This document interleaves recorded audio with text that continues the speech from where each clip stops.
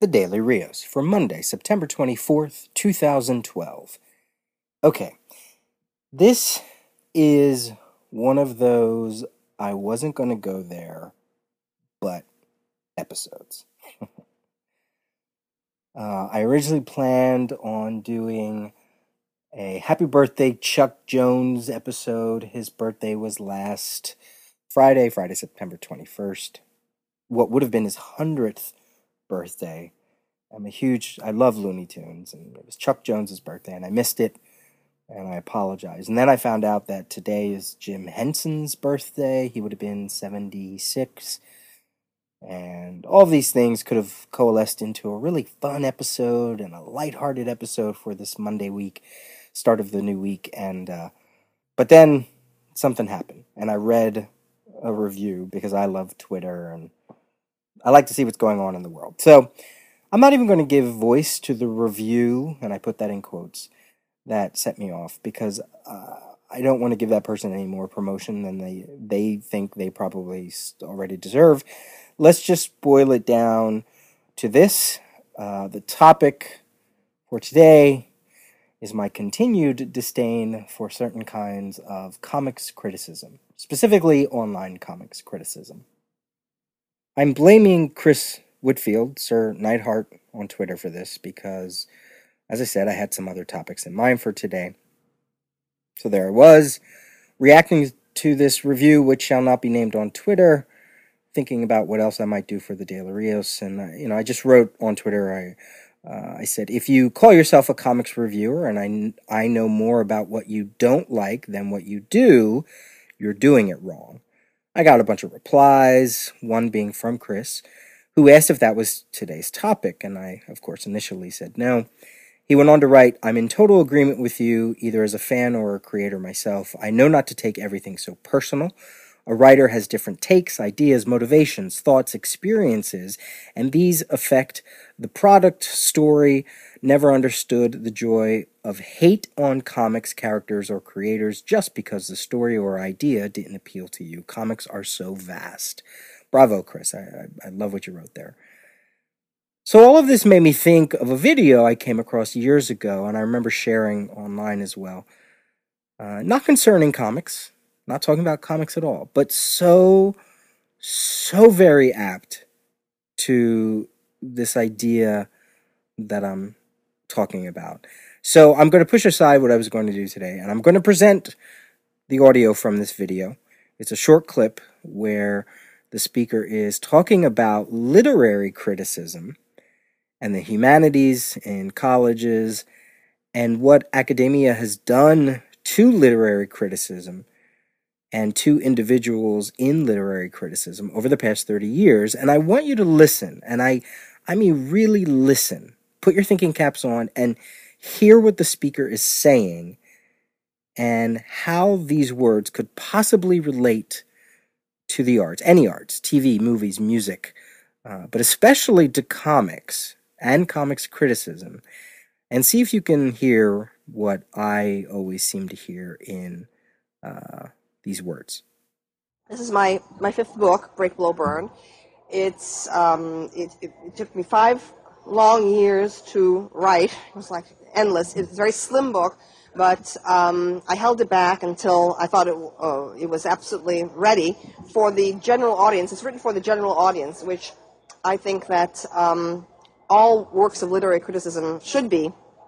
I don't understand what writing on literature is unless it's intended to illuminate the appreciation of great or obscure literary works. I'm not sure what the purpose of literary criticism is, aside from that, but in the last 30 years, academe in America and Britain has certainly lost its way. There was a slide in the 1970s, 80s, 90s into a kind of jargon-ridden way of writing about the humanities.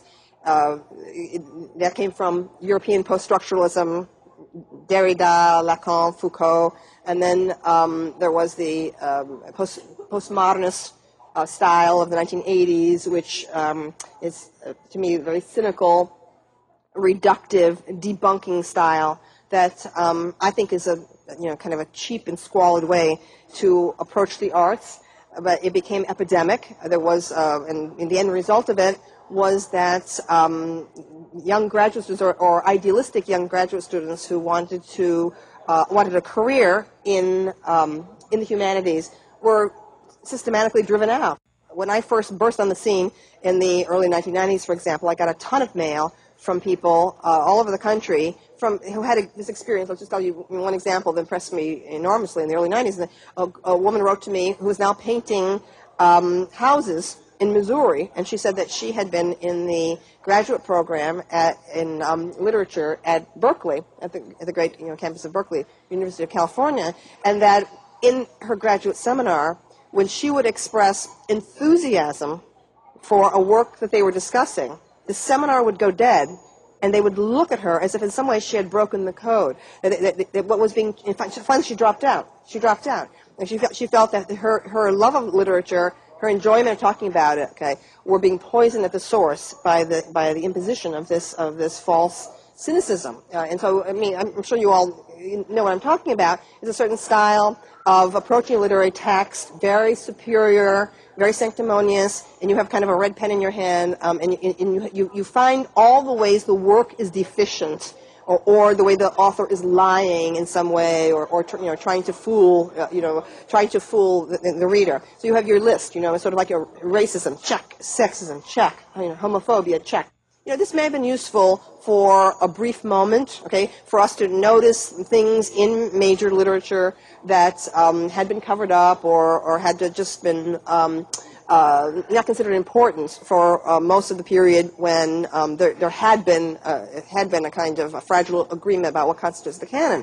But the continuance of this style, this negative style toward art, is absolutely pernicious. And the proof of its inefficacy is that in this period, when post-structuralism and postmodernism reigned in academia, and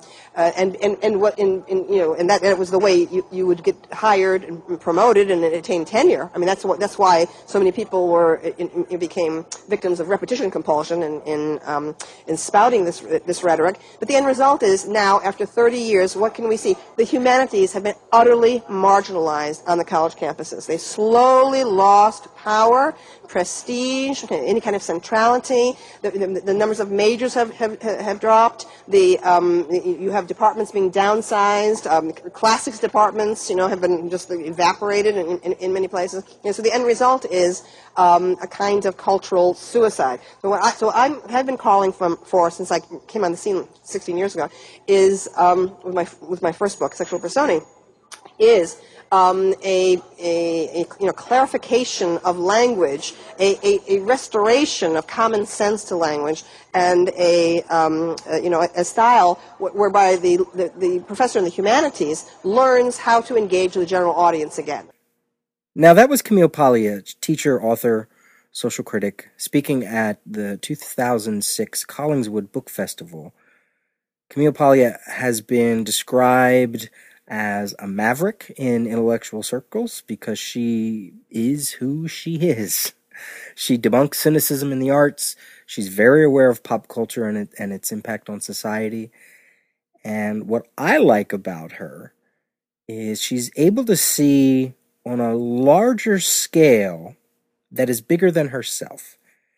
And she's able to think on that scale rather than try and filter the world by only using the components that make up who she is, a woman, a lesbian, white, etc., right? She thinks beyond that.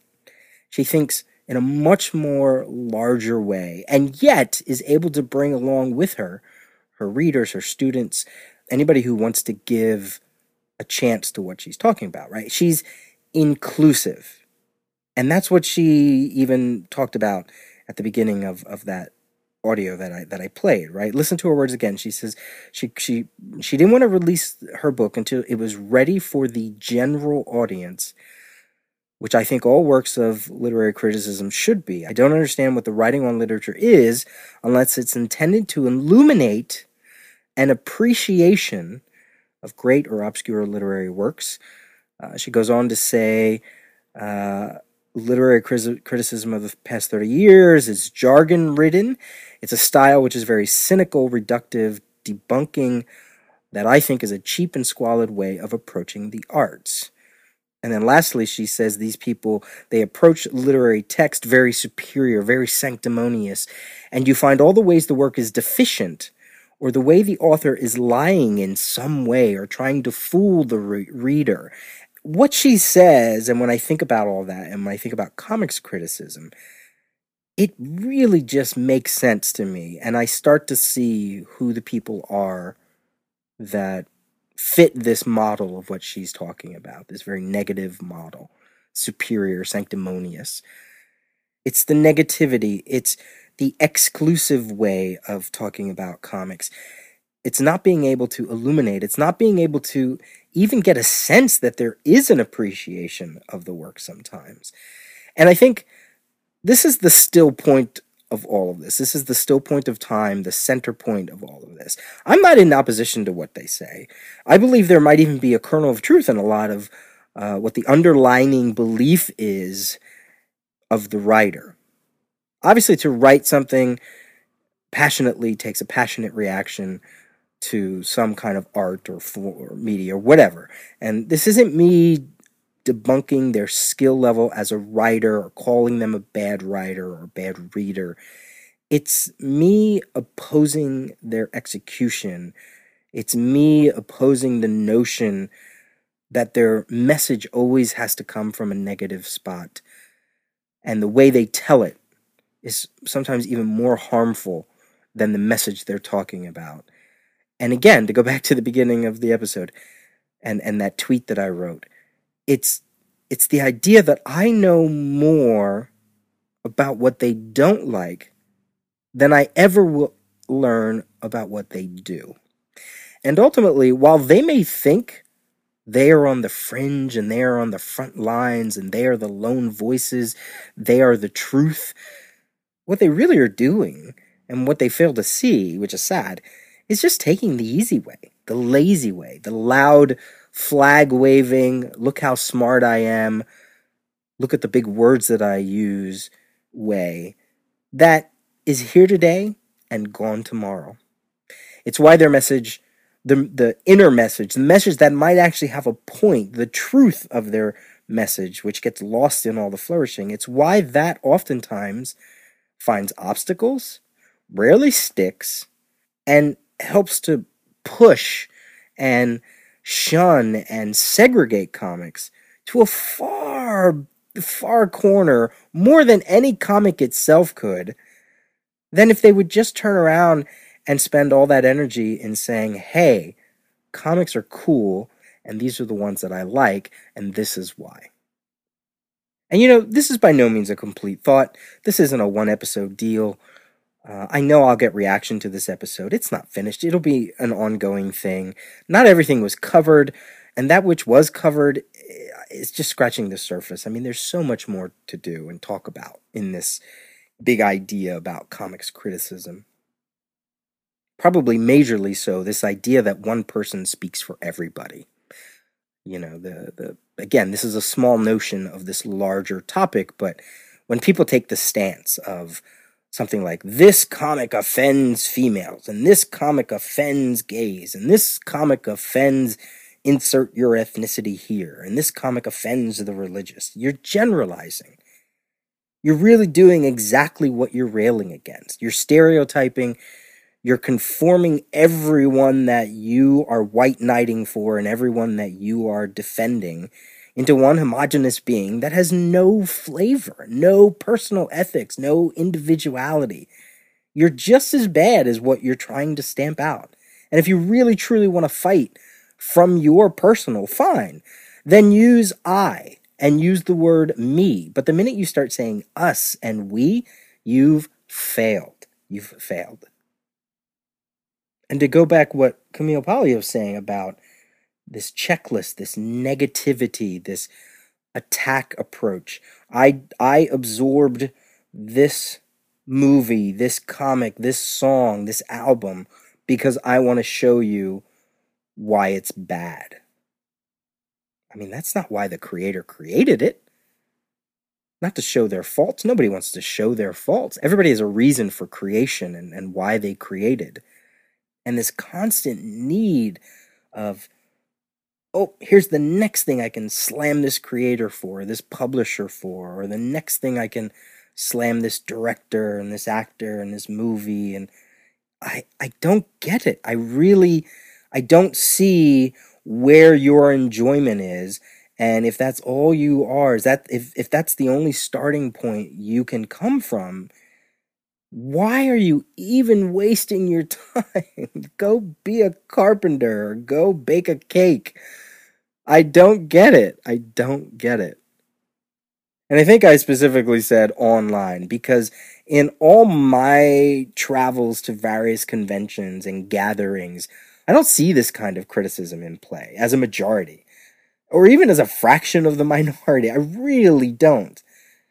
I think you see it if you're spending your time trying to starfuck creators all the time and trying to get in the business, and that's the way you believe you can do it. Rub elbows and say, oh, Marvel and DC are shit, and oh, let's attack all these other creators, and oh boy, did you see what they put out in this article or that? Oh, ha ha ha, they're such scumbags. Here, take my pitch. Yeah, if that's your only agenda, sure, you're going to play that game because it's the easy game. It's the easy in. But as she said in the video, show a little enthusiasm about certain things, whatever it is. Show some enthusiasm to some of those people and see if they'll take your pitch and see if they'll treat you seriously. It's really an interesting thing. But the people that I hang around with, people who actually spend money on comics and who spend hundreds of dollars when they go to conventions and they want to meet creators, not the jerk-offs behind the computer that get free PDFs from their favorite creator who they know is always going to give them a good review, some good marks, or it's going to actually give them a little bit of space on their website. I mean, what do they bring to the table? What there's no investment there. There's no risk there. Reviewer X isn't going to give Marvel a bad review because if, God forbid, if they do, they're not going to send them exclusive content anymore. Ooh, exclusive content. Woo! It's so laughable. It really is. And it's so visible. I don't know. I think they think that people don't see it, but we see it. We see it. But what I don't see is when I go out to these cons and people are excited and they're asking you, what are you reading? Because they want to know, because maybe they might like it, because they've made a connection with you because of your reviews, what you say you like, what you say you enjoy, and they go, oh, that person, that reviewer has the same tastes that I do. I wonder what they're reading, because chances are I'll probably like it. No, but instead we're going to waste all our time on negativity and basically say to your readers, don't read this because I don't like it. So you're not going to like it.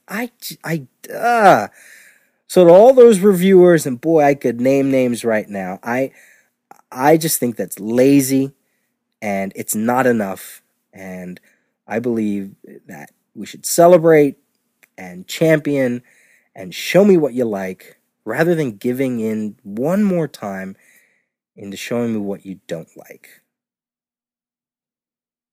But then again, that's not the easy way to get web hits, is it?